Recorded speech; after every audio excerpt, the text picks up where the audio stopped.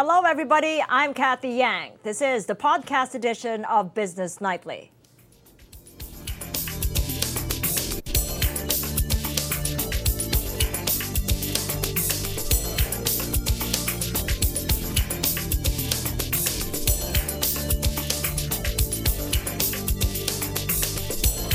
And before the latest in business, a magnitude 6.3 quake hits North Cotabato and various parts of Mindanao. The Philippine Institute of Volcanology and Seismology Director Renato Solidum joins us live on the line.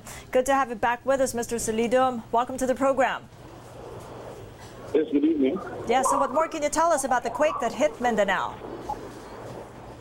Well, the earthquake, 7:37 in the evening, at a magnitude of 6.3 and depth of 50 kilometers.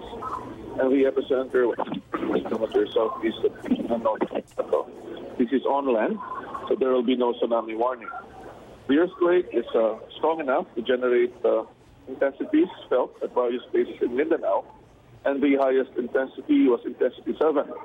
This is already a destructive earthquake that can cause damages to poorly built structures.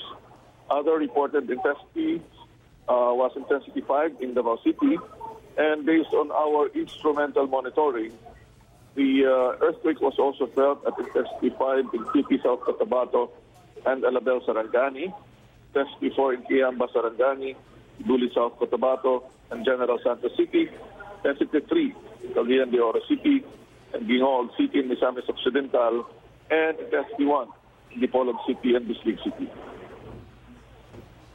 Sir, where did intensity 7 hit, and what could be the potential damage in that area? Well, intensity 7 was felt in Kidapawan City. And as mentioned, people that would feel intensity 7 would find it hard to stand during the shaking, and poorly built structures can be damaged by the ground shaking. Given the intensity that we've recorded so far, what are the chances of aftershocks of equal intensity in the next couple of hours? Well, aftershocks can happen, and this is based on the magnitude of the initial earthquake event. Aftershocks can happen. Most of this would not be felt. Some can be felt, most likely at low intensities, but we do not preclude the possibility of similar intensities that can be felt in the epicentral area. So what are you recommending people now do after this initial quake? Would you recommend that they stay outdoors for the moment? It depends on the area. The initial recommendation would be people should inspect their houses and the buildings they stay in if these have suffered damages or cracks. If none, then they can go back, especially those areas which have felt intensity 6 or lower. At intensity 7, the local government of Kidapawan and nearby areas should really inspect houses and buildings and make sure that these are structurally okay for people to go back. And sir, when was the last time we felt 7 in the Mindanao region? Well, in 2017, there was an earthquake in Surigao City, and this had a maximum intensity of 8.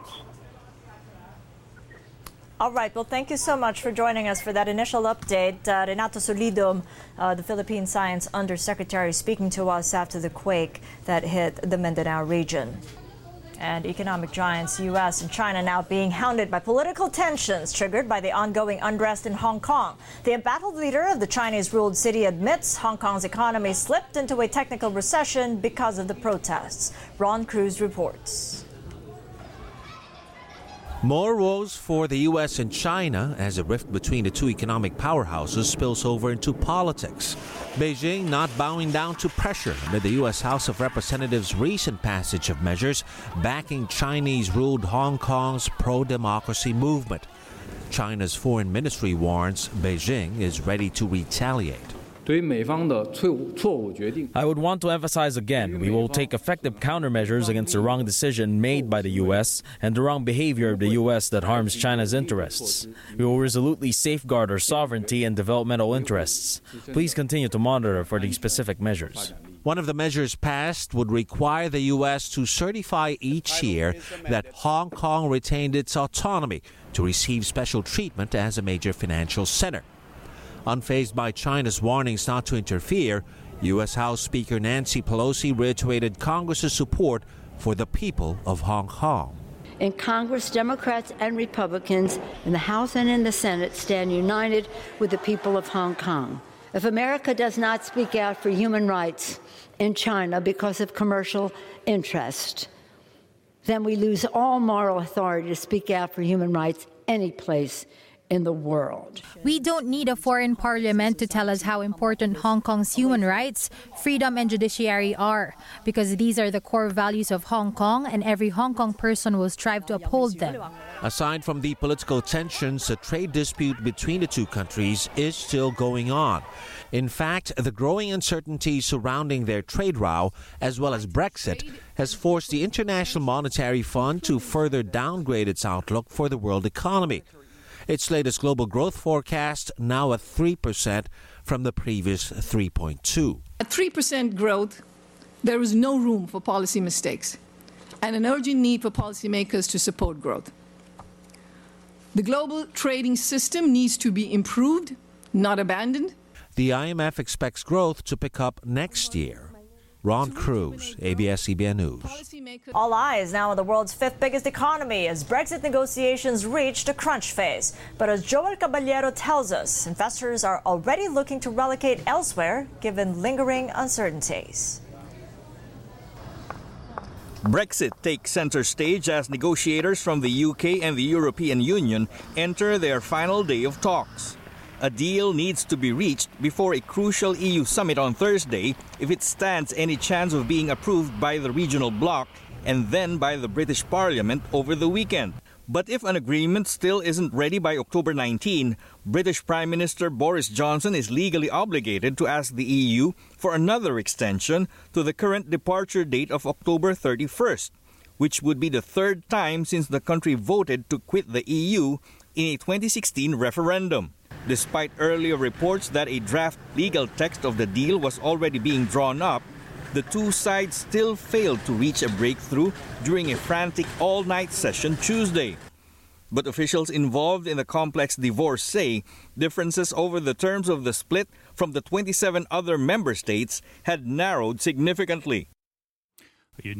Also offering a glimmer of hope, French Finance Minister Bruno Le Maire. Of course, it's better to have a deal for the economy and for small and medium-sized businesses. But it's up to the negotiators who head up these discussions with one objective: preserve the European single market. That's a key point of us from the economic point of view. The single market, with its rules and standards, needs to be entirely respected. Still, a small Northern Irish party that supports Britain's conservative minority government says further work is required to get a deal through. The main sticking point in the divorce is how to keep open the border between the British province of Northern Ireland and the Irish Republic. Amid uncertainties, the British Chamber of Commerce Philippines believes the divorce deal may drive investors to relocate abroad.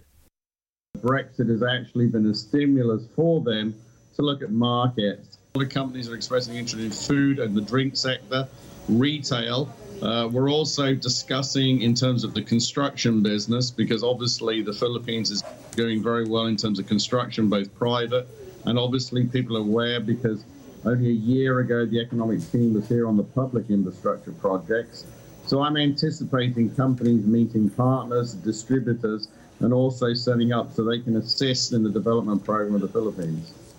The world's fifth biggest economy has increasingly shown signs of strain as the Brexit crisis and the global slowdown intensify. Joel Caballero, ABS-CBN News.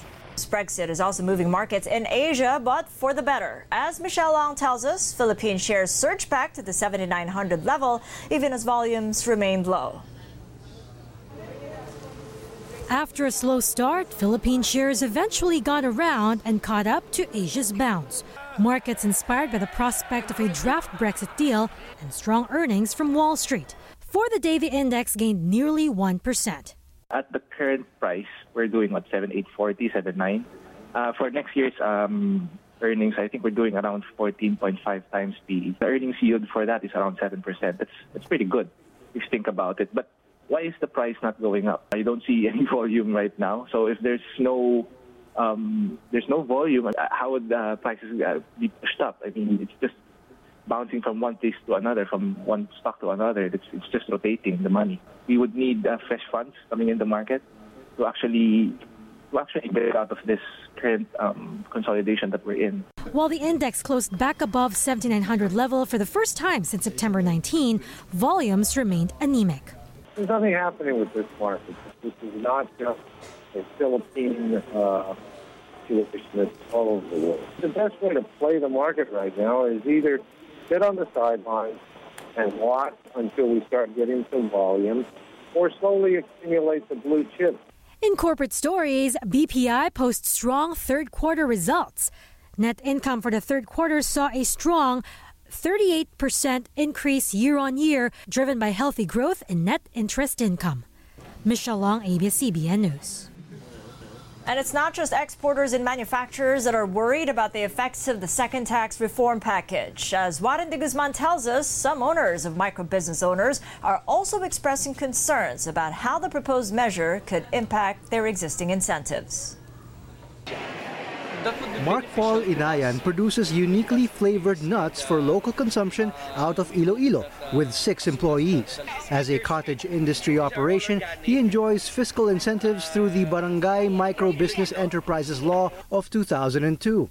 But that could change once the Corporate Income Tax and Incentives Rationalization Act is passed. We all know 90% of the businesses are MSMEs. The incentive that we are enjoying is the BMBE law, which exempt us from annual tax income. A quick look at the House version of CITIRA, House Bill 7982, filed by Representative Joy Salceda, shows the so-called BMBE law will be repealed by the proposal. But sources in the Trade Department say that should not be the case. Philippine Chamber of Commerce and Industry Chairman George Barcelon says government should consider leaving the BMBE law alone. I think that is an issue that DOF can see that that is an inclusive to promote inclusivity. Inayan says he is also hurting from the lingering effects of Tax Reform Package 1, particularly the excise taxes on fuel. We did not choice but to increase our price as well.